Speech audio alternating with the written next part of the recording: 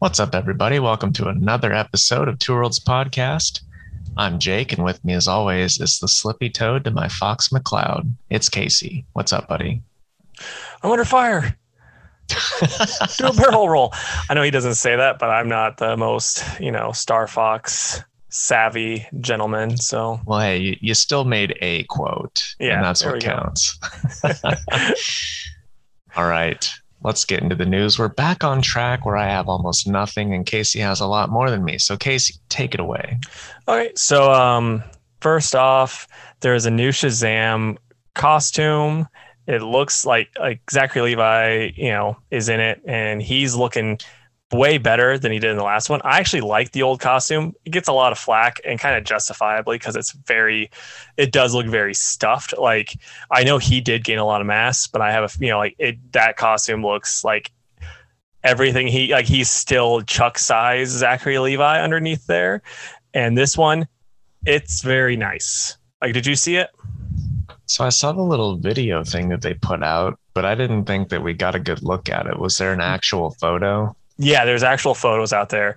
They released the photos first, and then they did a little teaser where it's just like all dark, and then Zachary Levi or Shazam's like, "A little light would be nice, guys." It's pretty funny. Oh, okay. I just now saw the photo. Yeah, that looks awesome. Yeah, like I said, I like the old one, but this is like 100 times better. It's very, very like DC universe, like or movie universe aesthetic, And I don't know if it's just the way that they did it, but it looks like it's way less padded, but he still looks big. Oh, he looks huge. Yeah, but the old one looks fake. For it. Yeah. You know what I mean? Sure.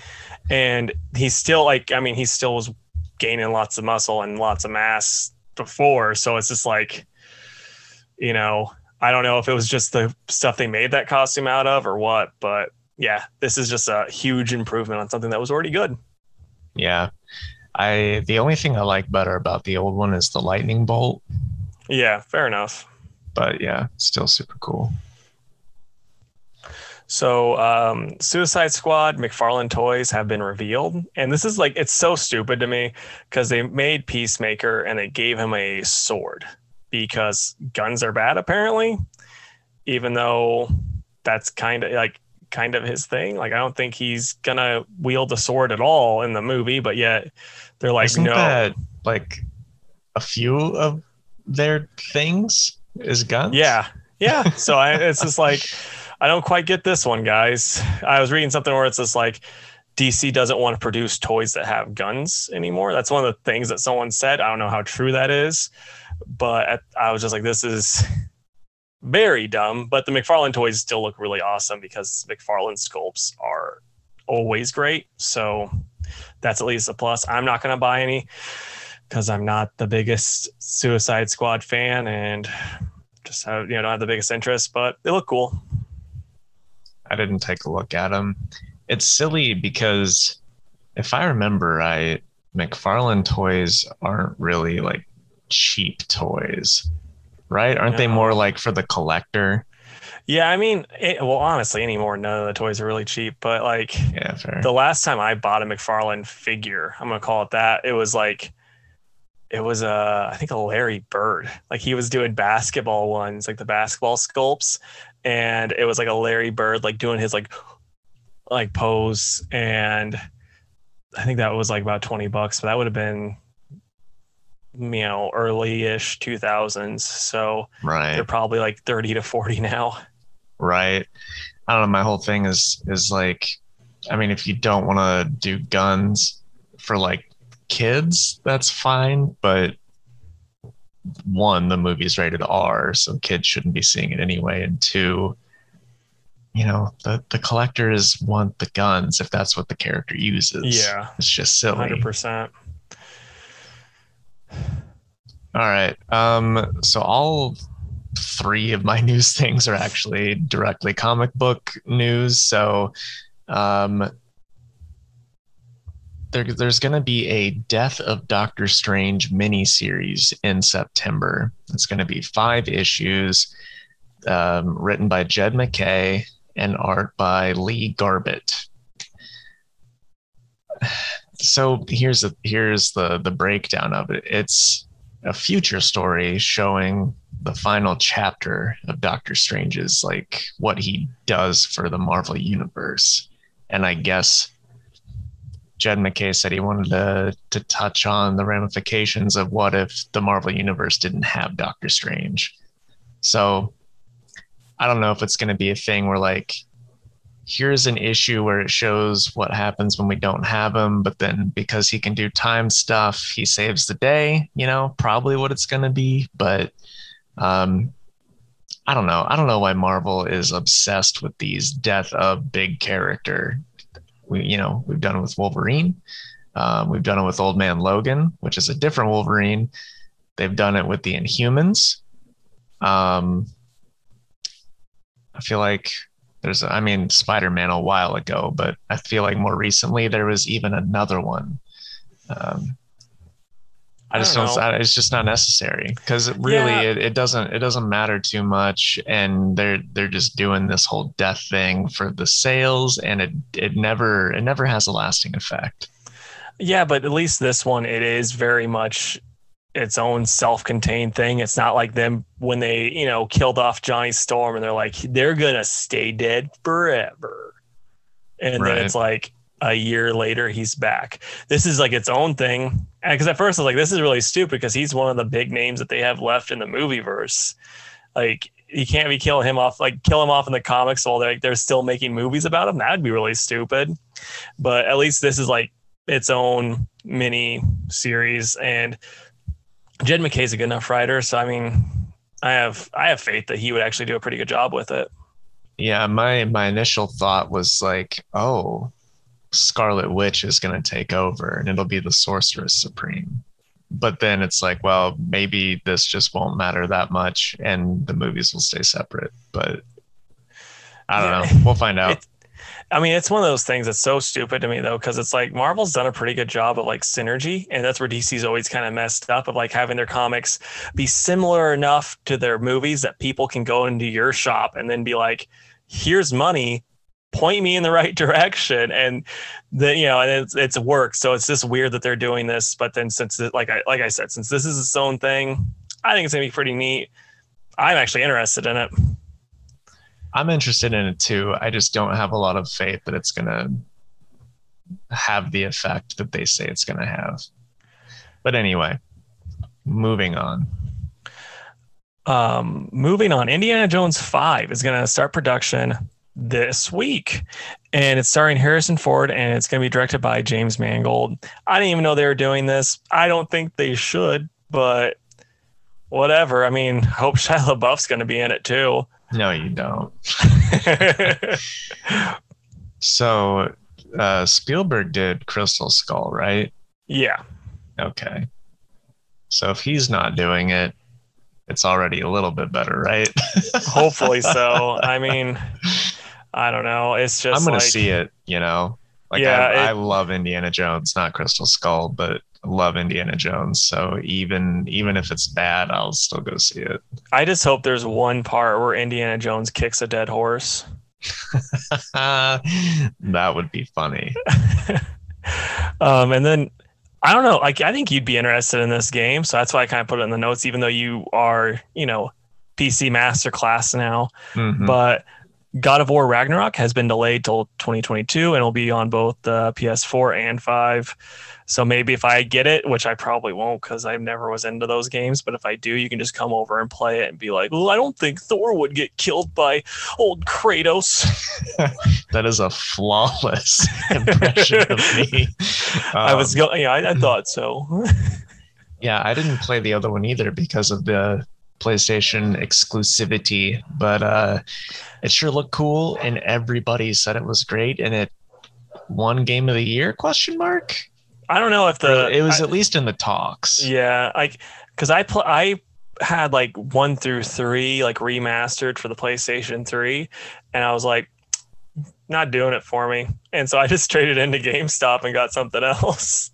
Yeah, I played a couple of I don't know if I played like 1 and 2 or 1 and 3 or and 2 or 3. I don't know what I played. I played 2 of the old ones, and then I watched a lot of like Twitch for the newest one, and they weren't really that similar as far as Oh, really? like I don't know if it was like camera angle or just the graphics were that much better that it seemed different, but something seemed different between the two. But either way, I did see that. I saw a lot of people on the internet were not happy about it, as they usually aren't when games get delayed. But um, this just means that they're making it better before release. So Exactly. Like that's the same. That's the thing. It's like the same people that are like screaming about it being delayed are the same people that would be screaming about it if there was like one thing wrong with it. yeah, exactly.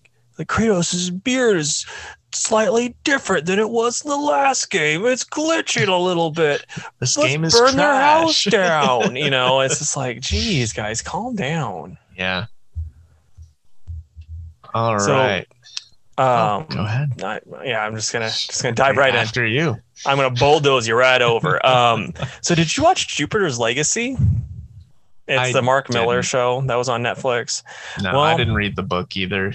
Yeah, I didn't read it, didn't do anything like that. The only downside is like Mark seems very proud of this, and Netflix has decided to cancel it. So that's too bad. They only give it one season, but they have ordered a new live action adaptation of Miller's Super Crooks, which will have characters from Jupiter's Legacy. Which is weird because they also cut the contracts of every single person on Jupiter's Legacy. So I don't know how they're going to be able to get them back, or if they might just recast the same characters that were already in there. Don't know how that's going to work. But so one of my customers, his name is Dan. I know he's listening. Hello, Dan. Hi, Dan. He is a pretty big fan of Jupiter's Legacy from the few conversations we've had about it. So I don't know if he watched it. And if you have, Dan, let me know how the show was in comparison to the book. But he always said that the book was really good. So it's a shame that the show either didn't live up to expectations or Netflix is just being a bunch of dummies about it. But it just doesn't make any sense because it's been out for like 2 weeks now, and they're already yeah. like Plus, didn't they put a lot into it? I heard that the production was quite large. Yeah, and then like Miller said to Tony Guerrero, he was like, Kick-Ass was the proudest I'd ever been of one of my works being turned into a thing until Jupiter's Legacy. Wow. And so it's just like, what are you guys doing at Netflix? I don't know if like maybe Miller just changed his mind and he's like, I'd rather do Super Crooks now. And that's what it was, but or maybe it's just one big stunt. Yeah, maybe. All right. My next bit of news, and these kind of go together, so I'll do them both. So there's a new Venom series, to no one's surprise. It's going to start in November. Donny Cates's run is going to wrap up at issue 200. And then Ram V and Al Ewing are going to be taking over on writing duties. I know. If you're all watching, you can see Casey's reaction. And then Brian Hitch will be on the art. And I'm not the biggest Brian Hitch fan, even though he worked a lot on that last Hawkman series, which he did a good job on. But usually I'm not his biggest fan. So it's like Al Ewing, Brian Hitch. I'm like, hopefully Ram V carries a little bit on that. Either way, it's going to sell well because it's Venom and the symbiotes are hot right now. And then where is Donny Cates going after Venom? Well, we also found out this week he's going to take over Hulk in November. So we're going to have Donny Cates with Ryan Otley on the art. So I see that you're much more excited about that, Casey. Yeah, no, I've hated this Hulk run for so long. And like, this is so exciting for some Donny Cates Hulk. Like, I have a feeling it's going to be dumb and just crazy and just stupid fun. And it won't be trying to be smart and still not really make any sense. But yeah, it's going to be awesome. So apart from Planet Hulk, I haven't read any Hulk outside of the first volume of Immortal, which I read when it came out in trade. So it's been a while, but this I think I'll check out. I like Thor so much that I'm like, if he can do something this cool with Hulk, then I'm on board for that. Yeah, I mean, in all honesty, Donny Cates, like everything of his I've read, like at worst, I'm like, this is pretty good so Yeah. far. I mean, I'll be honest, I've not read like everything he's done, but like his Venom, his Guardians of the Galaxy crossover, even though I got behind on that, his Thor, it's all been fantastic. I really want to go back and read his Doctor Strange. Oh, I read that one too. That one was really good. Was it? Okay. Yeah. Because I know at first you like weren't super keen on like Loki taking over, but I guess it ended up being okay. Yeah, no, that I liked. And one thing that I did like about it, and this is one of the things that made me stop reading with Mark Waid's run, is like you had Jason Aaron's run, which I was like kind of okay on, but they got rid of the magic. And so then this one's like Doctor Strange rediscovering his magic and all that. And then when Mark Waid took over, he's just like, none of that. Doctor Strange loses his magic again. He's going outer space to find new magic. And I'm like, Mark, I love you so much, and you worry about continuity so much. What are you doing now? Yeah, that is a shame. Well, hopefully all that is good stuff, but I agree. I hope that Donnie is also staying, like continuing on Thor. If it goes to someone else, so be it. Thor's had a lot of writers over the years, but I hope that him going to Hulk doesn't mean he's leaving Thor. I mean, he seems to be able to do at least 4 or 5 books, so I think he'll be fine. Yeah. And then like with the Ram V and Al Ewing, like I like Ram V a lot. I don't like Al Ewing at all, really. And then you add in the fact that it's like, I'm just going to compare Swamp Thing to Venom, where it's like they can be kind of like overly complex characters. And that little bit of Ram V Swamp Thing that I read, I did not like. And so I'm worried that like even the Ram V stuff is going to be more like the Swamp Thing and less like the Catwoman. So like there's nothing redeeming for me. Like that'll be redeeming in this Venom series that I will be like, oh yeah, I need to read this. So is this you saying you're not going to read the first issue? Not at all. Unless you're like, no, dude, you need to get this because Splip Splap, the new Venom bad guy, that is going to be the hottest thing, is going to be in this issue. You heard it here first, folks. Splip Splap, the new symbiote. It's going to be in the new movie. He's going to get his own like series afterwards. It's going to be great. Yep. Okay, so I have the last 2 things I have are just casting news. So first, Issa Rae will play Spider-Woman in Into the Spider-Verse 2. And one thing I'm curious about with this is, are they going to just have an African-American Spider-Woman that's going to be an alternate universe one, or they're going to cast her as white? Because there's like this weird complaint now with voice casting where they're like, no, the person that they cast for voice has to be the color of the person that's doing the voiceover. It's like, they don't. Like, yeah, that's why the does dumb. that matter? Yeah, because a white guy got cast as a black guy. That's why it mattered. So people were throwing a fit about it. I don't even know. I don't remember. Yeah. But then I'm like, yeah, but okay. The dude that voices, I think it's Martian Manhunter. He's like an insane voice actor. He also does Samurai Jack's voice. It's like, no, if you're just good at your job, it doesn't matter. I mean, like the only time it matters is if there's like a white dude doing a very stereotypical impression of whatever race that he's supposed to be doing. Then don't do that. But yeah. So yeah, that's one thing I was curious about with it. But I don't really know her from much, so maybe she'll be good. I mean, people have to realize the same people are doing number 2, and number 1 was one of the best superhero movies I've ever seen. So just trust them. Yeah, exactly. And then I'm going to butcher this person's name, so I apologize ahead of time. But Tanakh Hireta has been reportedly cast as Namor in the second Black Panther movie, and which is weird because I always pictured Namor as Asian. Not gonna lie, and this dude's Hispanic, so I'm like, that's a bit odd. But yeah, he's gonna be probably the villain question mark in Black Panther 2. You think they'll do an Atlantis versus Wakanda thing?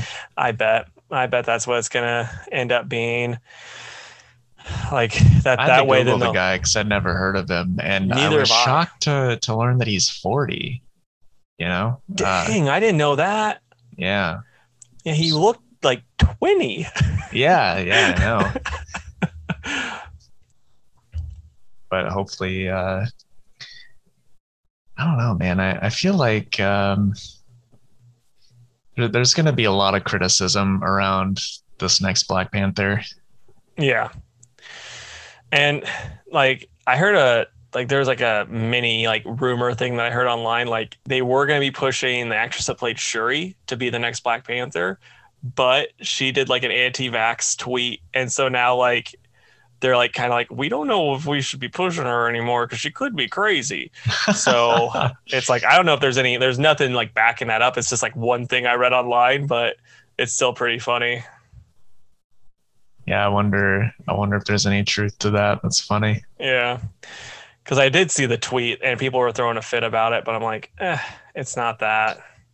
Like, because she was relating it to way like back in the day when there was like these new, cures and all this other stuff, and Black people were the first people to get it because we were just, white people were using them as guinea pigs. And so she's like, yeah, maybe we shouldn't use this, really be quick to use this. That's all she was saying. That people were like, oh, get out. There's the Twitter outrage on it. And I'm like, I mean, she probably shouldn't be using her platform to say that, but whatever. Right. Man, it's almost like Twitter is the fucking worst, I know. All right. Well, I think that wraps up the news. So it does. We will take our little ad break and we'll come back and talk. Welcome back. Thanks for listening to the ad, or if you're on the YouTubes, our exclusive YouTube only story from Casey. But now we will get into the comics that we read this week. Casey, what were those? So I read Crushin' Lobo, #1, The Immortal Hulk, #47, Green Lantern, #3, Ginny Zero, #2, The Nice House on the Lake, Book 1, Nocterra, #4, Dead Dog's Bite, issue 4, and Iron Fist, #6, and Batman 109. What about you, man? I read Apex Legends Overtime, #1, Man Bat, #5, Star Wars War of the Bounty Hunters, #1, Suicide Squad, #4, Iron Fist Heart of the Dragon, #6, and Batman 109. All right. Man, we only got 2 in common this week. That's just too bad. I know. I thought you were getting Suicide Squad. I just keep forgetting because I'm used to not getting it. Fair enough. All right. So I'll start with Crushin' Lobo. So it's pretty nice. This kind of does pick up where where Teen Titans left off, because it's like she is not with the Titans. They make sure to say that. But I've never read this Crush before really now. And it's like, I don't know if she's actually like, if, by the way, this is by Tamaki, and Nalupan is on the art. And this art also, it's Amike Nalupan, and it is fantastic for like 90% of the time. And like that other 10% of the time, it's like, it's all right. Just some things are kind of out of place, but like they'll do close up of the faces and you're like, holy crap, this is outstanding. But so I can't really be like, oh yeah, Tamaki really nails Crush. Like I have no idea, but it's pretty fun. The only downside is like, it's very much like, oh, I'm breaking the fourth wall. I'm kooky and crazy and fun like Deadpool, but I'm also a teenager and I'm in love. And so there's like, it's just like, it kind of doesn't know what it wants to be at times. So like that kind of annoys me. And I will just also say, like, you don't realize just how, like, just kind of terrible of a design Lobo has until you see it without facial hair, and that's what Crush looks like.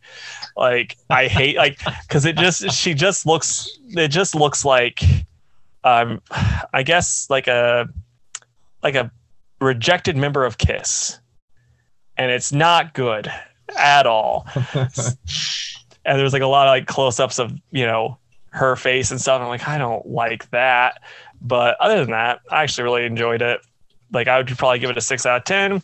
I'd be interested in reading it. And if you do know a lot about Crush, you should just be like, hey, I want to come on and talk about Crush and how Tamaki did it right or did it wrong. I don't care. Let's do it. All right. I can talk about Apex Legends Overtime #1. This was written by Jesse Stern. And then, so it was written by Jesse Stern, but the story was by Jesse Stern, Tom Casiello, and Manny Hagopian. And then pencils were done by Neil Edwards. So unless you play the game Apex Legends, this book probably isn't for you.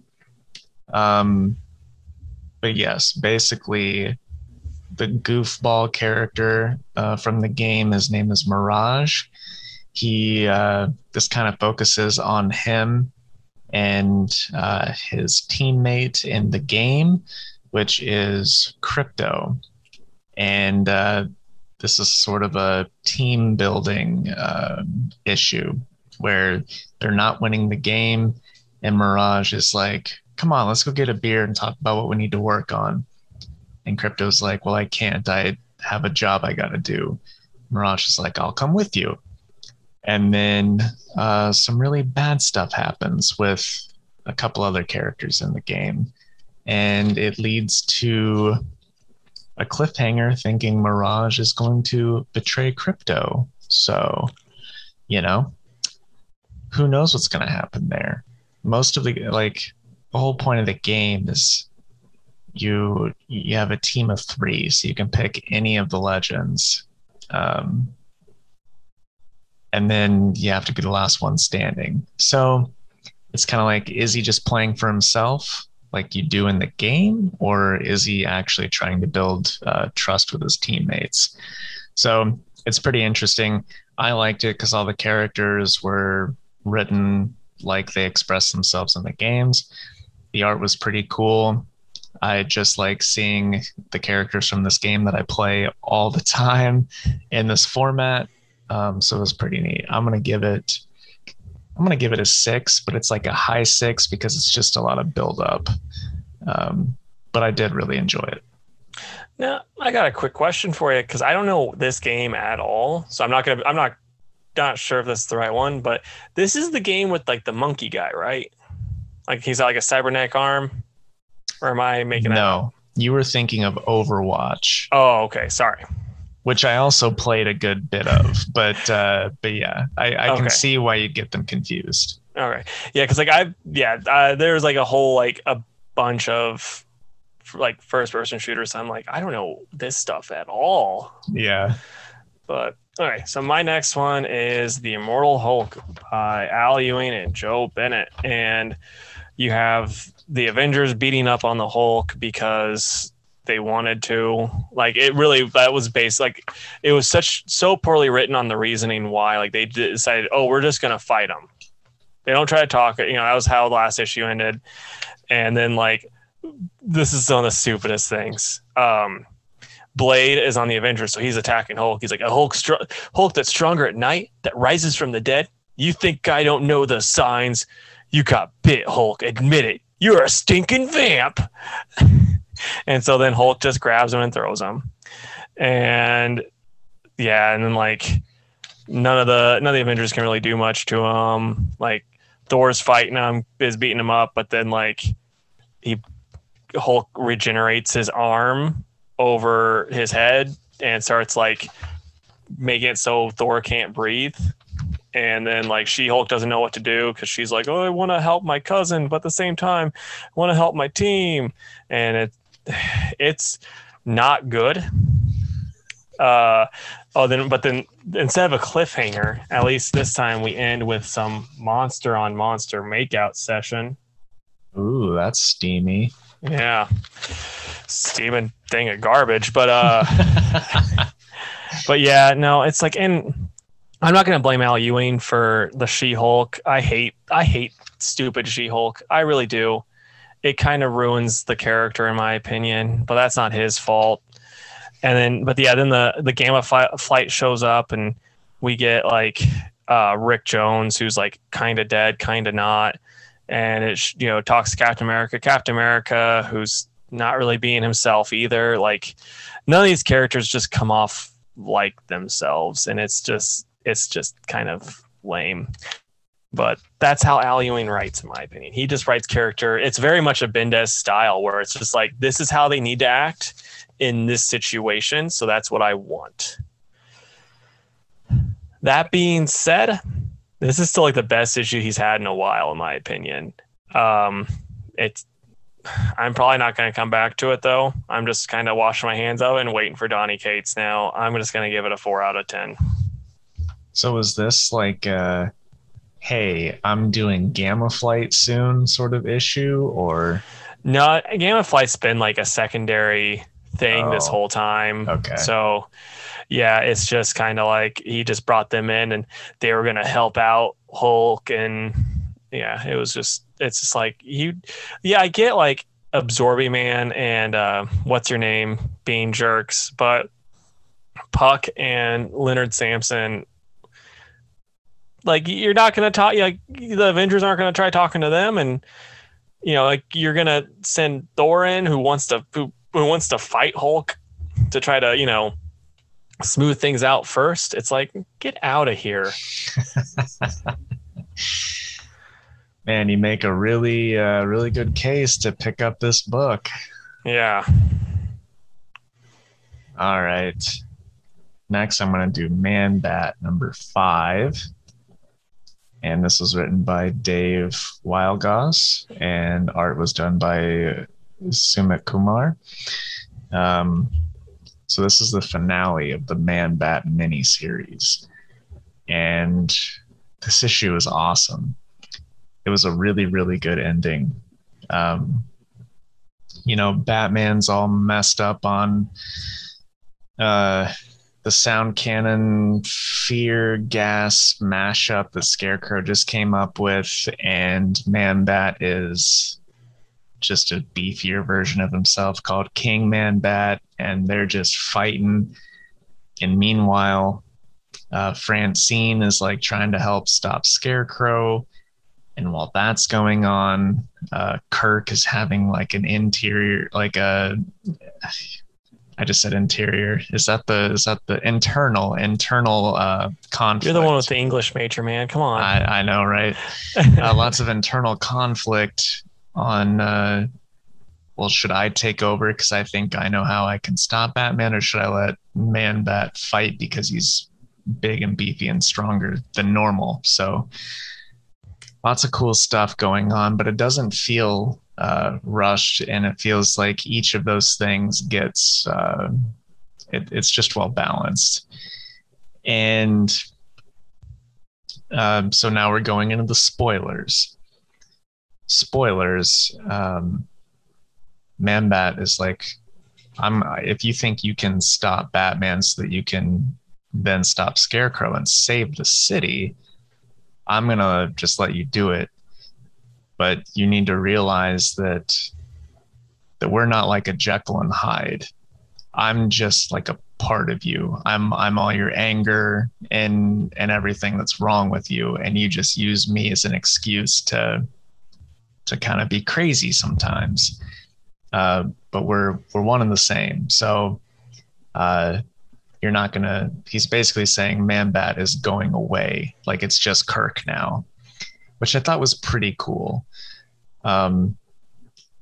So we get like King Man Bat kind of goes away, and we just get a more human looking Man Bat, and he and Francine are able to stop Scarecrow and help Batman kind of snap out of it and save the city. And then Batman's like, all right, well, now you need to go to jail. And Man-Bat's like, fine, just let me say goodbye to Francine. And so they have like this crazy, awesome heart to heart where Kirk has finally like come to terms with he and Francine are over and they're not going to get back together no matter what he does to like fix people anymore. So that was depressing, but like also awesome at the same time. And then Batman takes him off to Blackgate.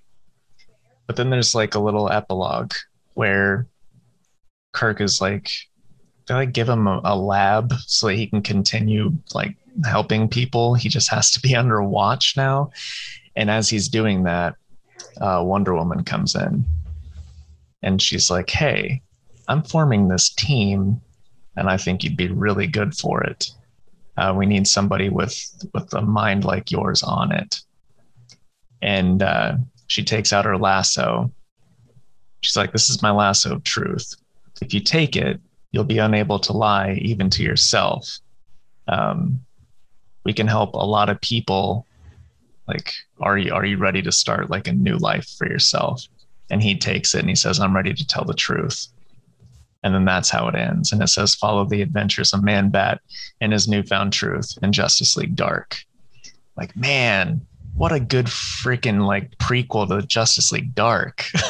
Yeah, it just bums me out that Justice League Dark is 100% in a Bendis book.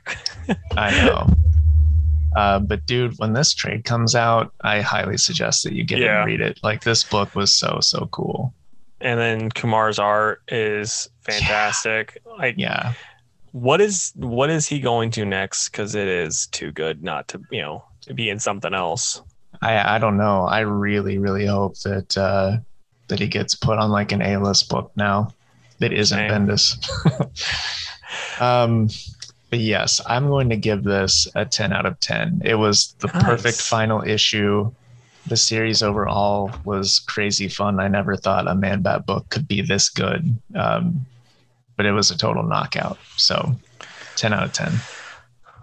So we go from a 10 out of 10 to a book that I'm going to complain about. It's Green Lantern #3 by Jeffrey Thorne with Tom Rainey and Marco Santucci on the art. And it's just like, so Thorne was the guy that complained that Hal Jordan was the least interesting Green Lantern, correct?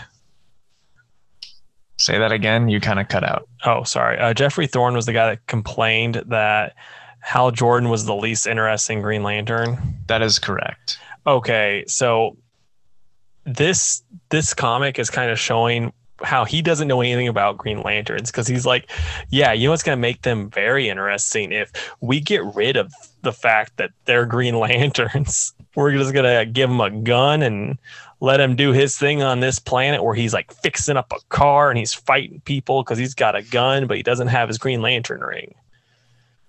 Wow, that doesn't sound fun at all. Yeah. So, and then like, we get some of the Kid Lantern in this, and then Jo shows up from Far Sector. She's in it, helping out with Oa. Her ring still works, and so does Kid Lantern.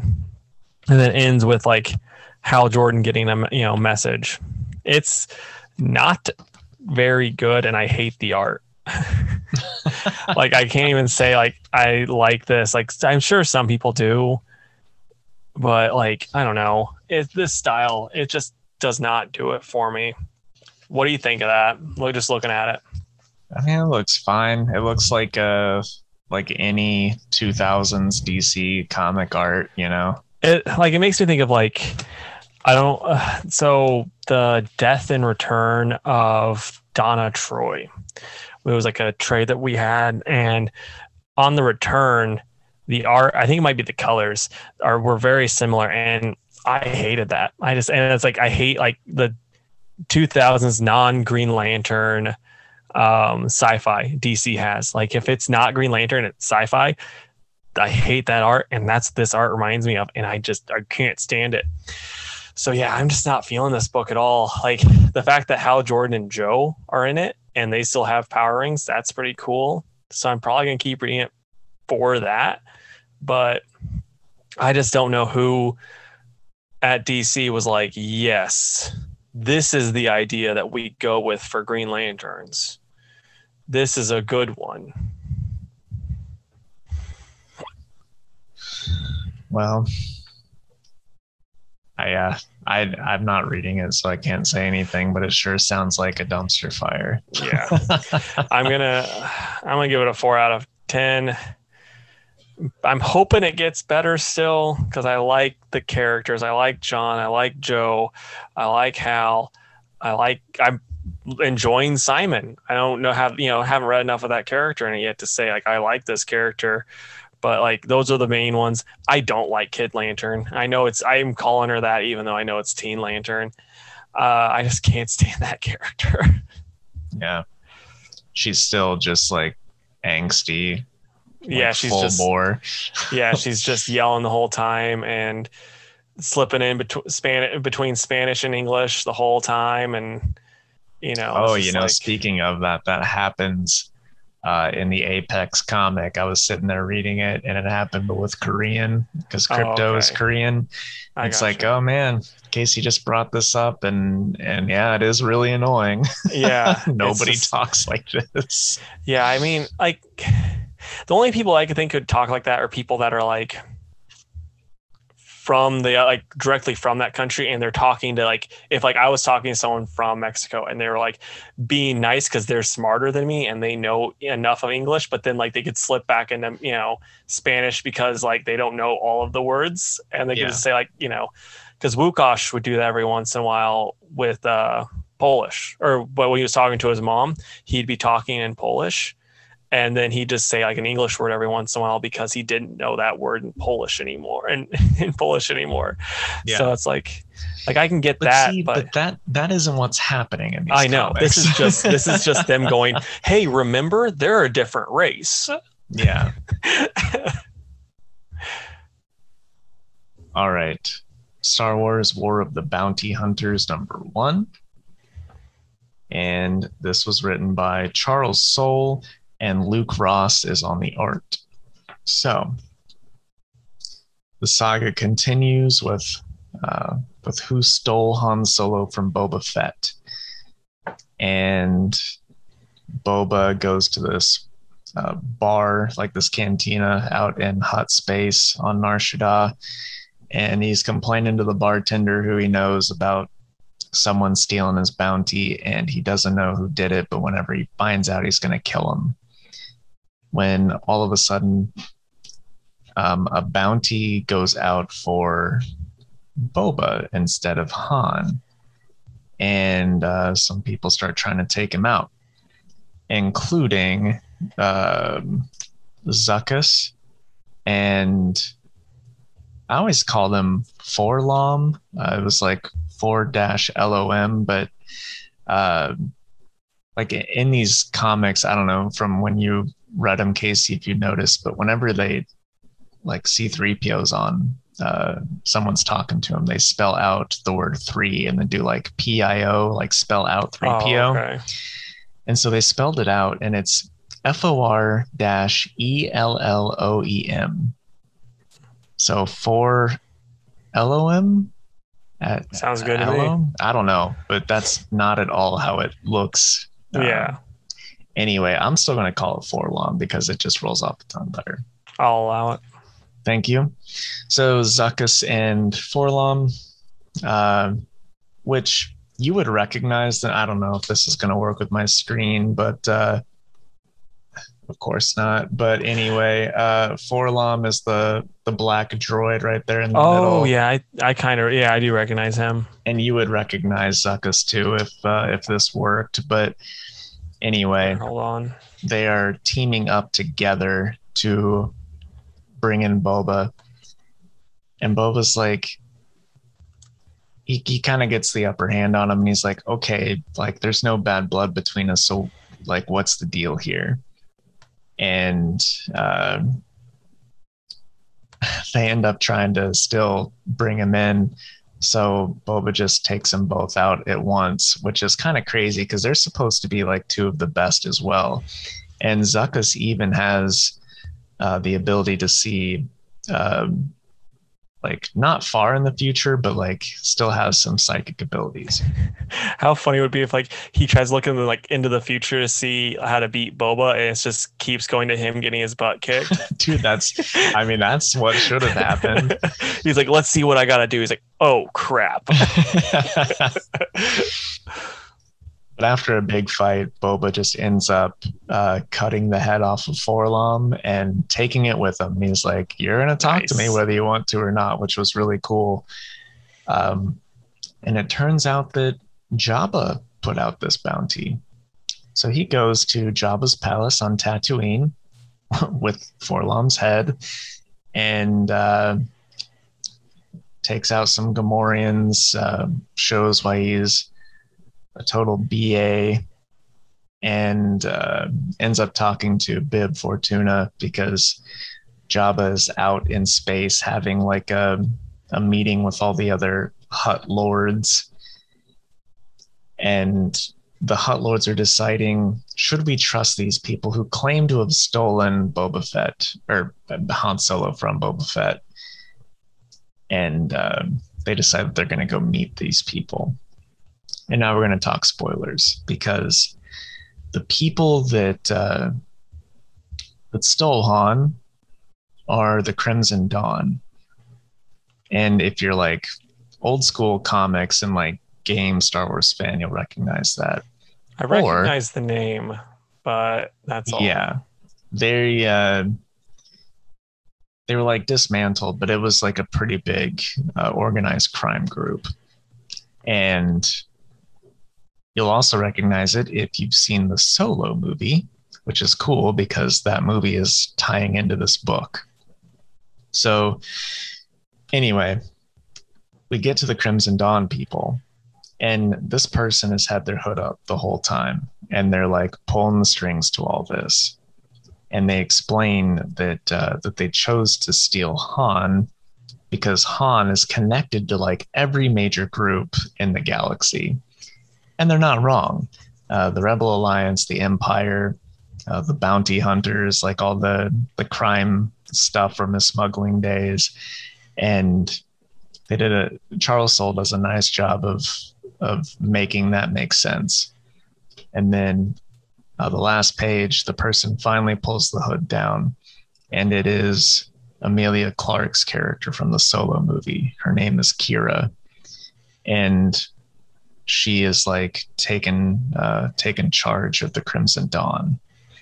So that's pretty cool because the Solo movie was awesome, and they needed to do another one. I'm really disappointed that they never ended up doing a sequel to that. But this looks like it's going to be our sequel to that.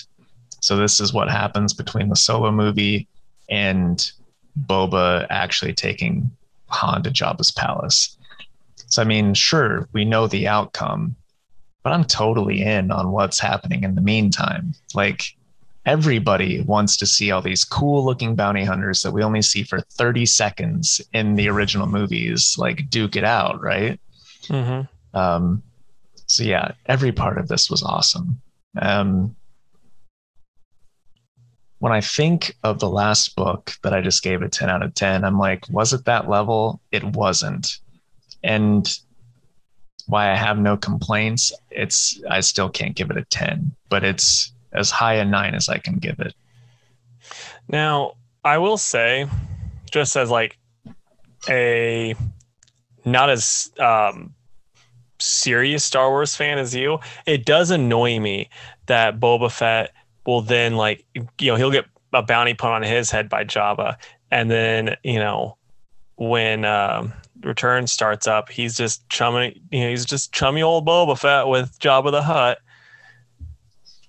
Well, the little bits, or not little bits, there's a good amount of dialogue in this book, but like his conversation with Bib at Jabba's palace and seeing what's going through Jabba's mind while he's having this meeting with the other Hutts, and Boba and like never trusting anybody, but still knowing he's the best. All of that kind of like makes that make sense. Like Charles Soule does a really good job with All it. right. Like I trust him. nobody trusts anybody else. They all know that Yeah. at a moment's notice, like a switch can be flipped. So it's done well enough. All right. So next up for me is Ginny Zero, number 2. And this is by Dave Dwanok and Broughton McKinney with Magenta King on the art. And so this gives like more of a backstory onto what happened to her father. Shows that she's got powers, and kind of going into stuff like her, a little bit more of her backstory and all that stuff. And it's actually pretty enjoyable. Like the main character is still very unlikable, and that's kind of the point. It's one of those things. And I will say this, and this happens a lot in comics anymore, and I'm just kind of get tired of it, where they're like, yeah, we're going to start you in the middle of the story, then we're going to give you their backstory slowly throughout the series, because we don't need to see that stuff in chronological order. This is the new hotness. We're doing it this way. And I'm tired of that. Just tell the story normal. It's not that big, not that serious. Just do it, normal way. Like, unless you're not reinventing anything, doing it this crazy kooky way. It's easier to get invested if you just tell it normal. But yeah, it's fun. Like, it's a fun book if you're interested in giant monster stuff and whatnot. I'd say I'd give it a little checkaroonie. I'm gonna give it a 7 out of 10. Right on. Next is Suicide Squad number 4. I have to find the credits page. It was written by Robbie Thompson, and art was done by Eduardo Pansica, Joe Prado, and Julio Ferreira. So we're still crossing over with Teen Titans Academy. So Waller has Red X in her facility, and he's got all these chains on him, and we find out that, because my first thought is, why is he like stripped down but still has the mask on? It's silly.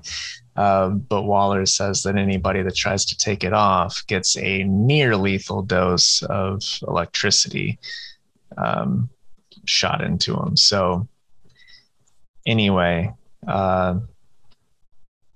so we have the regular Suicide Squad that's like, Peacemaker is still trying to assert dominance, and the others are like, whatever, this dude's crazy. And in the meantime, it doesn't really say how, other than comic books, but Red X, with the electricity in his mask, reroutes it to something and is able to override the security here and gets himself out. And then the Suicide Squad then tries to stop him, but Red X lets like all the criminals out of, it's Blackgate, right? That's where Waller works. Yeah. So Blackgate. So you see like Clayface and a couple other villains. And so some of the Suicide Squad is like trying to round up the villains, and Peacemaker's like, leave Red X to me. And Red X decides that he wants to go have a talk with Waller. Before that happens, there's a big showdown between Peacemaker and Red X. It's fun if you like cool comic book fight scenes. Art is very good. And I don't really know why Red X wanted to have the talk with Waller, because he pretty much just gets to her office and is like, flips her the bird and causes an explosion and escapes. He doesn't actually flip her the bird, but just like a ha. Like, I was gonna say, like, he just sounds like the most '90s awesome character ever. I know. Can you imagine? He does a kick flip too. So yeah, he escapes Blackgate, and the big reveal on the final page. Well, I don't know. You're gonna get it right, Casey. I don't have to spoil it. Go ahead, spoil it. He lets Rick Flag out as well, and Rick also gets away. No, I didn't even know they So had Rick Flag captured. yeah. But anyway, it says next Bloodsport.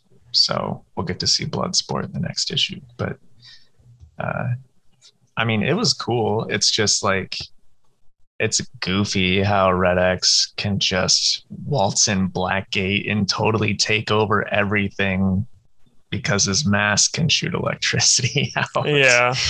I don't know. Maybe he hacked into it before getting captured and all that, because he was able to hack into the Titan's tower too. So, do you have any theories on who Red X is? I'm curious. Not really, because like originally I was thinking it was gonna be the one kid from Batman, but it's like that's not who it is, because this is like clearly just a team, it's gonna be one of the Titans type of thing. So it's like some people, like they were in the comic, they were trying to say it might be Freddy from Freddie Freeman, because he doesn't have his Shazam powers anymore.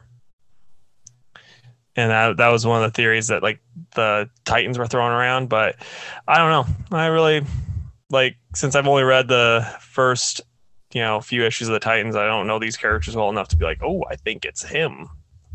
Right. I can say I know it's not the speedster girl. I know that one for sure. Like I can X her out of my theories. You can X her out. I see Yeah. what you did there.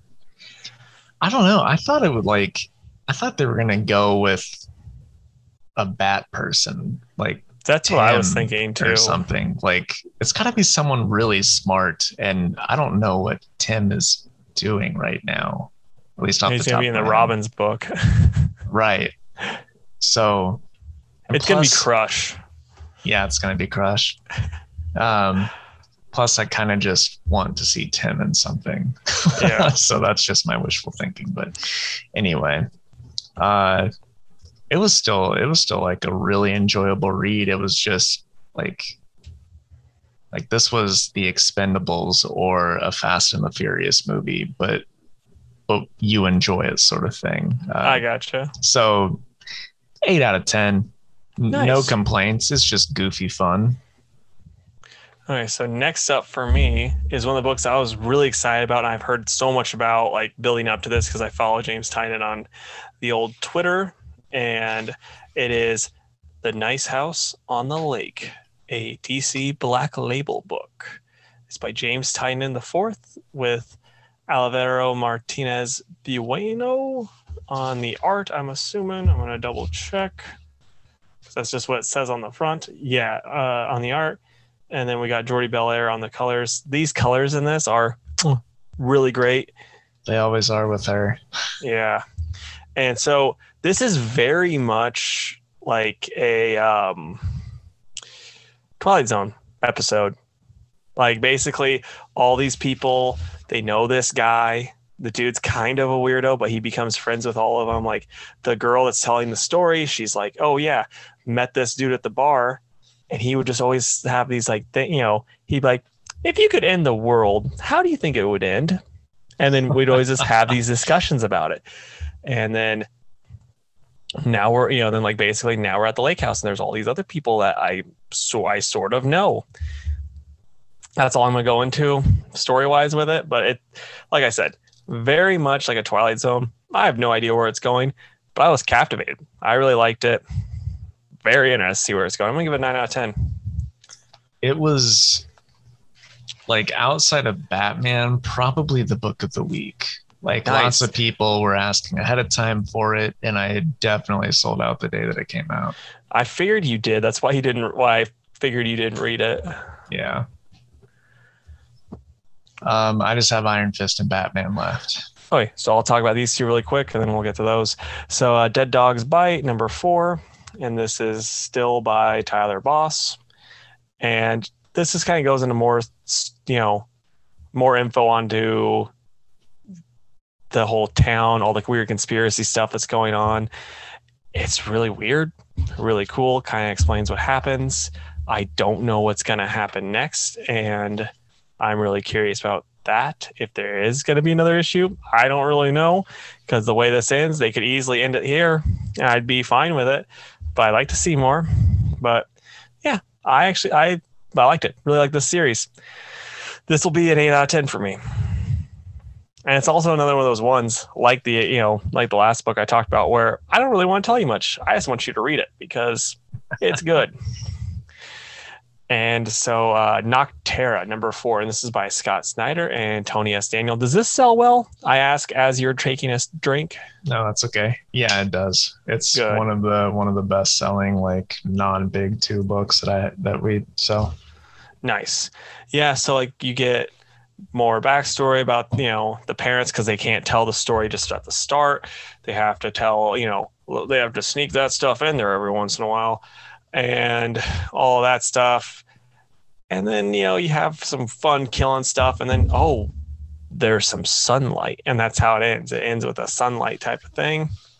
Pretty cool, not gonna lie. I'm digging it. This book, it's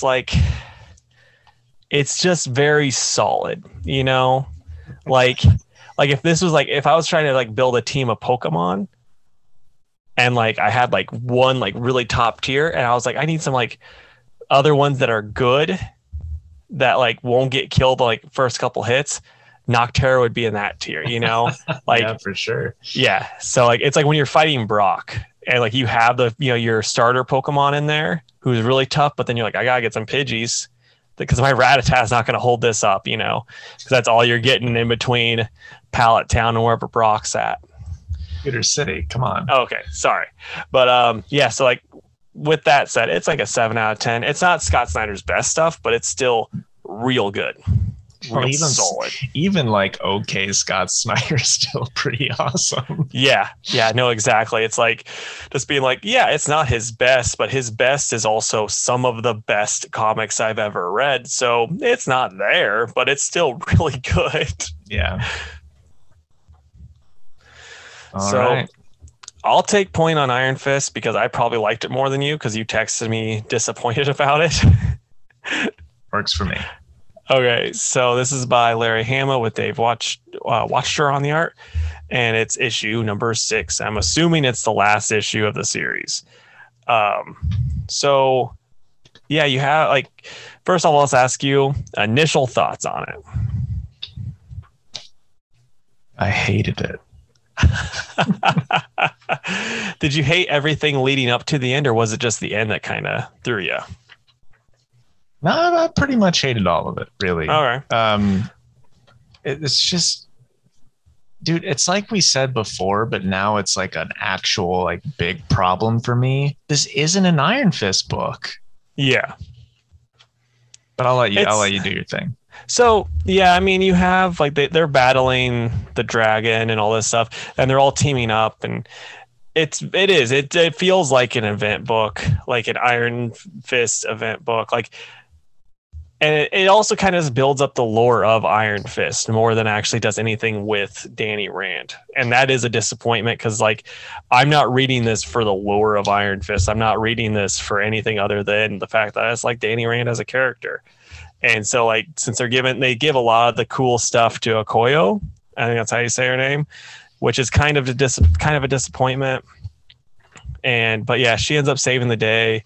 And because Danny gives her the Iron Fist, and she's got all the hearts and of the other stuff, and yeah, and then like she gives the Iron Fist power to the little dragon that they had to kill, and that's how it ends. We don't have an Iron Fist anymore, I guess, but that's gonna get ignored sooner or later, and he'll be back. Yeah, but that doesn't make this like okay. Yeah. Because what you just said is, I read this for Danny Rand. Yep. Danny wasn't even the hero in this. He didn't give the final blow. He gave away his powers. This was an Okoyo book, or however you said her name. That's what's kind of crazy though, is like the first 4 issues were Danny Rand, really. Yeah. Like, and then like the 5th issue, I was like, nah, it's kind of like a team up book now. And then this issue was like, it's like the event book because like they're gonna give Okoye her next, or like she's gonna get her own book soon, type of thing. Where like they're building her up in this for her future book, which I don't think she's getting one. Yeah. So I mean, it's not Danny's book. Okoye says, actually, I don't want to be the Iron Fist. So she's not the Iron Fist. Nobody is. It's just like, you know what? We just don't want an Iron Fist anymore. It's like, well, why did you end it like that? Yeah. It's a bad ending. It was pretty weird. I'm gonna curse, Casey. It was a ending. Just all around. You'll have to edit that one out of YouTube. I know. We won't. YouTube's already marked as not for kids, so. Oh no. Make less money that way. I know, right? It's really disappointing. They're basically saying the Iron Fist power is back in Gork's egg. Gork is the new Shulao the Undying. So whenever he hatches and grows up big and strong and someone decides to fight him for the Iron Fist power, that's who gets the power. Well, when's that gonna be? I don't know, dude. And Danny's just fine with it. He's like, I'm just gonna live my life. No, you can't. Danny Rand can't just like go and like there's too much going on in his life. I don't know. This was dumb. All the characters were just like, this is a fine ending, and it wasn't a fine ending. Now, where was the Prince of Orphans? Because he was in the last issue, if I remember correctly. Yeah, like he wasn't even in the background in this. Yeah. But yeah, I mean, this had some fun fights in it, and and I love the art still. So like those are pluses.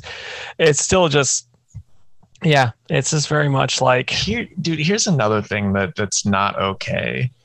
They're like, hey, little girl, we have to kill. That was hilarious to me.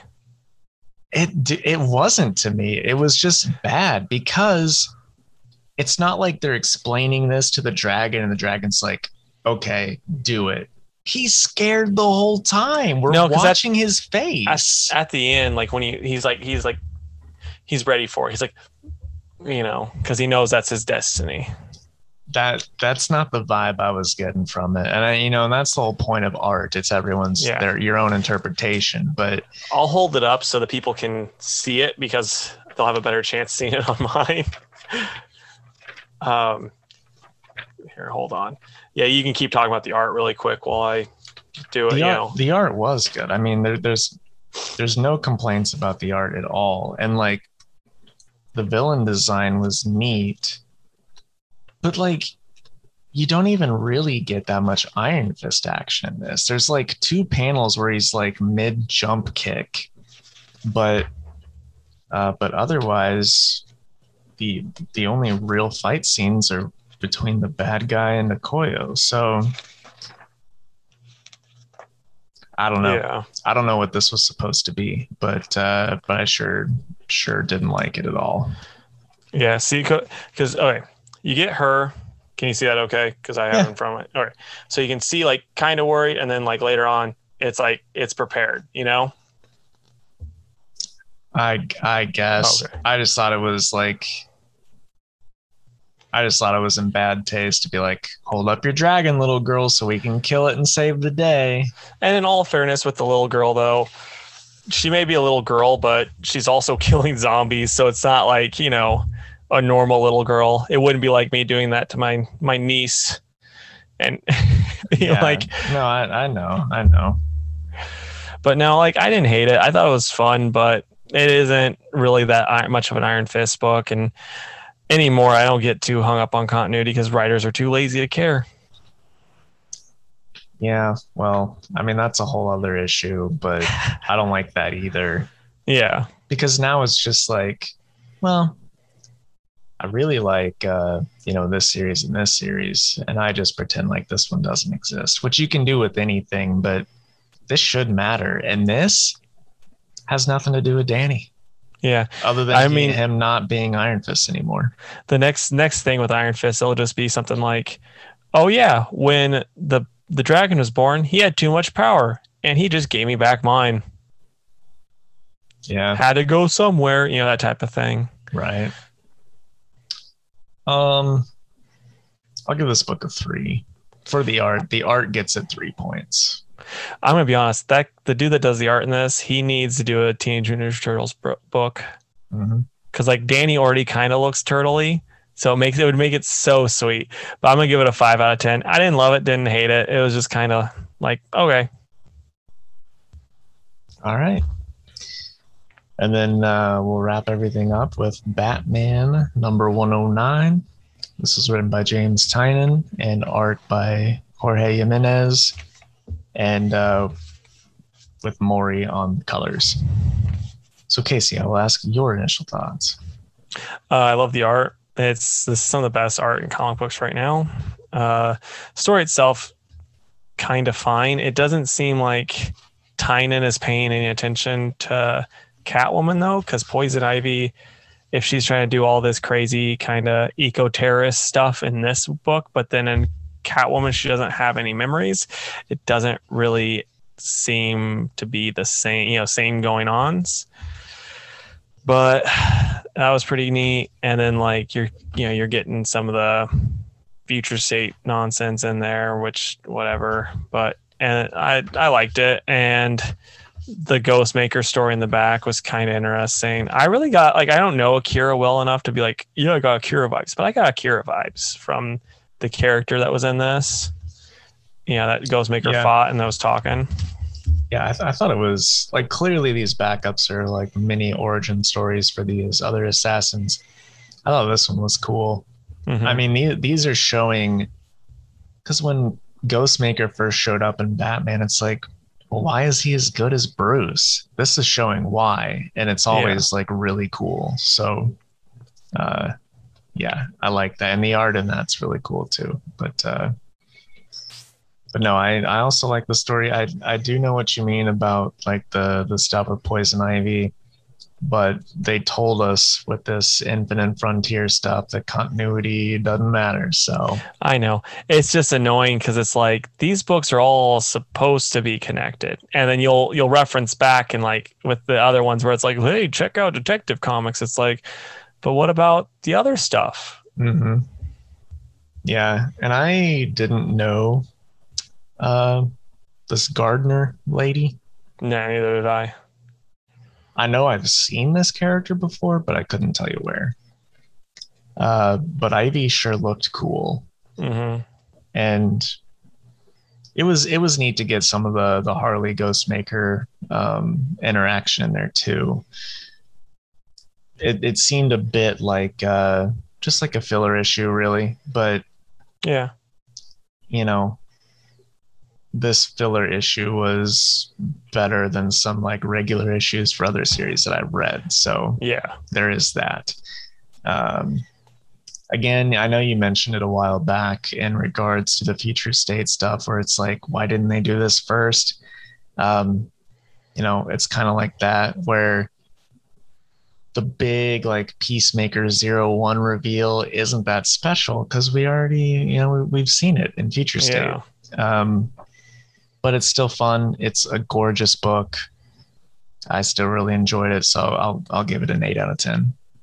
That's about where I'm at with the 8 out of 10. I think it's 100% like real good, but it's also like I have these like minor gripes throughout, and it's cool. Like if you've been reading Tynan's Batman, you're gonna like it because it's still Tynan's Batman. Like he still does a great job, so there's nothing to complain about there. It's just like, you're just kind of left going, oh, okay.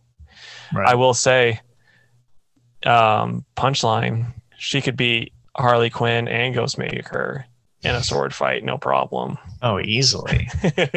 We don't even need an explanation because we wouldn't get one anyways. Yeah.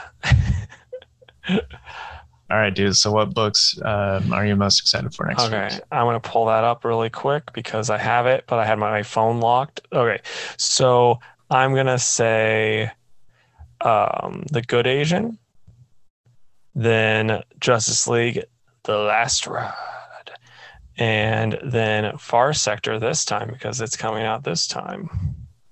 Yeah, I checked the date. I'm like, no, he's just a week off. Yeah.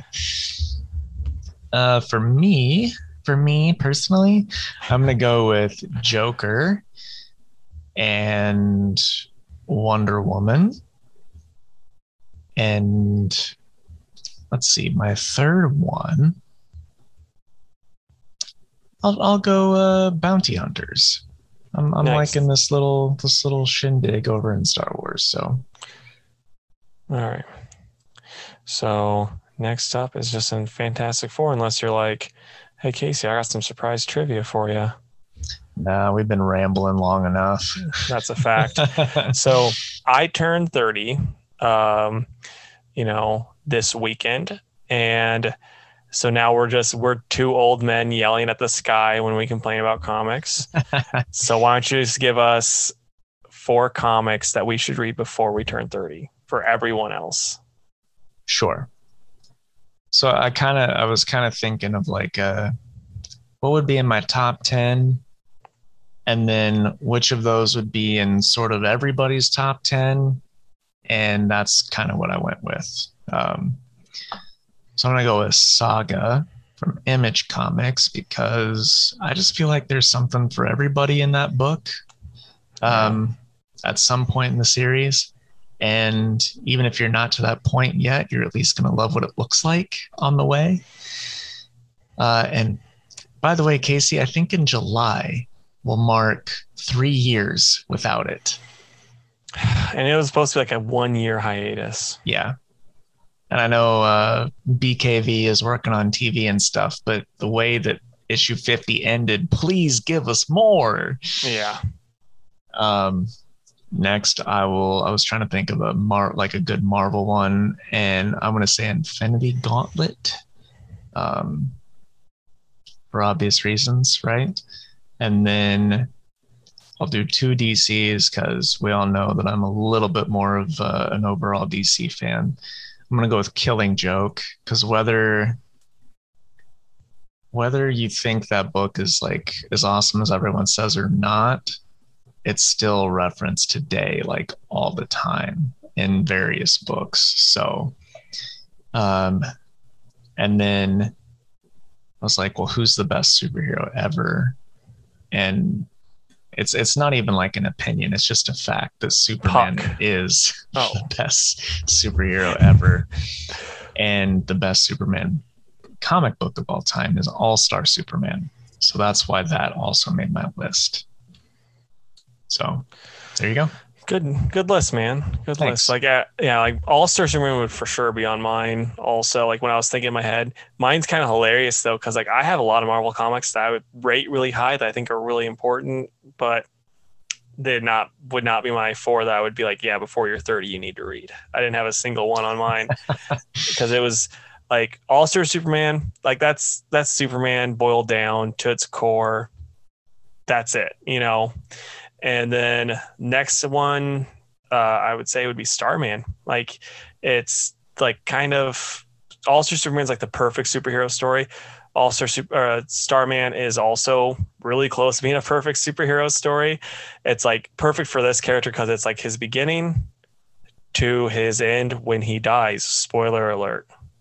Have you finished it yet, Jake? No. Sorry. I had a feeling though. So yeah, I know it's like his perfect, like it's a perfect story for this character. I love that series so much. James Robinson absolutely kills it. I highly recommend it to anybody. But once you're 31 years old, never read it. And then another one that I think everyone should read before they're 30 would be Animal Man by Grant Morrison. This series starts off like a regular book about like a sea-level hero, and then it becomes something insane. And Grant completely kills it. They introduce themselves into the book later on, which led to a very funny story that Jeff Lemire told when he took over Animal Man, and Grant looks at him and he says, don't F with his family. And because like in the book, Grant has a heart-to-heart with Buddy over over Buddy's family. So like, he's still watching over him, which I thought was pretty cool. And then my last one is Why the Last Man. This book, it's fantastic, but it is a very much like you should be reading this like in your early 20s to late 20s book. And because like once you get older, you might be like, oh, pandemics don't happen. That would never happen. Anything like that. I'll be honest, there's 2 of those that I haven't read, and I'm past the 30 mark. So you think, is it still okay if I give them a shot? Yeah, though with the Animal Man one, you should probably turn like vegetarian, because that'll still be like really good for you that way, because he becomes vegetarian in it. So like it'd be helpful that way. Yeah. I do need. I always have wanted to read both Animal Man by Grant and Why the Last Man. I don't know why I haven't. Haven't. But here's a question, because I'm going to give you a plug. Does a comic book shop in St. Louis offer pretty much all of these books for listeners that want to read these? That shop does, Casey. It does indeed. Comic headquarters in St. Louis. Telegraph Road, right? Telegraph Road. Absolutely. You can find all of these wonderful books. And no one ever does, but we're still going to ask, what's on your must-read list before you're 30? Or before you're 20, or before you're 50, whatever. I don't care. We still want to know. Yeah. All right. Well, I think that brings us to the end. So let's do the closing plugs. If you would, please go to facebook.com/2worldspodcast and give our page a like. You can also find us on Twitter at 2_worlds_PC and on Instagram at 2worldspod. You can also email us at 2worldspodcast@gmail.com. And also, we are on YouTube. Please go to our YouTube channel, like and subscribe, comment on the video, do whatever, help out the old algorithm there. And please review us 5 stars wherever you're listening to this. If you haven't already, it would really help us out. And we'd love to stay in chat, but we got to go practice our barrel rolls. So we'll see you guys next time. Bye. Bye. I was actually going to like roll out, but I don't have room on either side to do that. So I'd just be like knocking over a bunch of stuff. Do it for the content.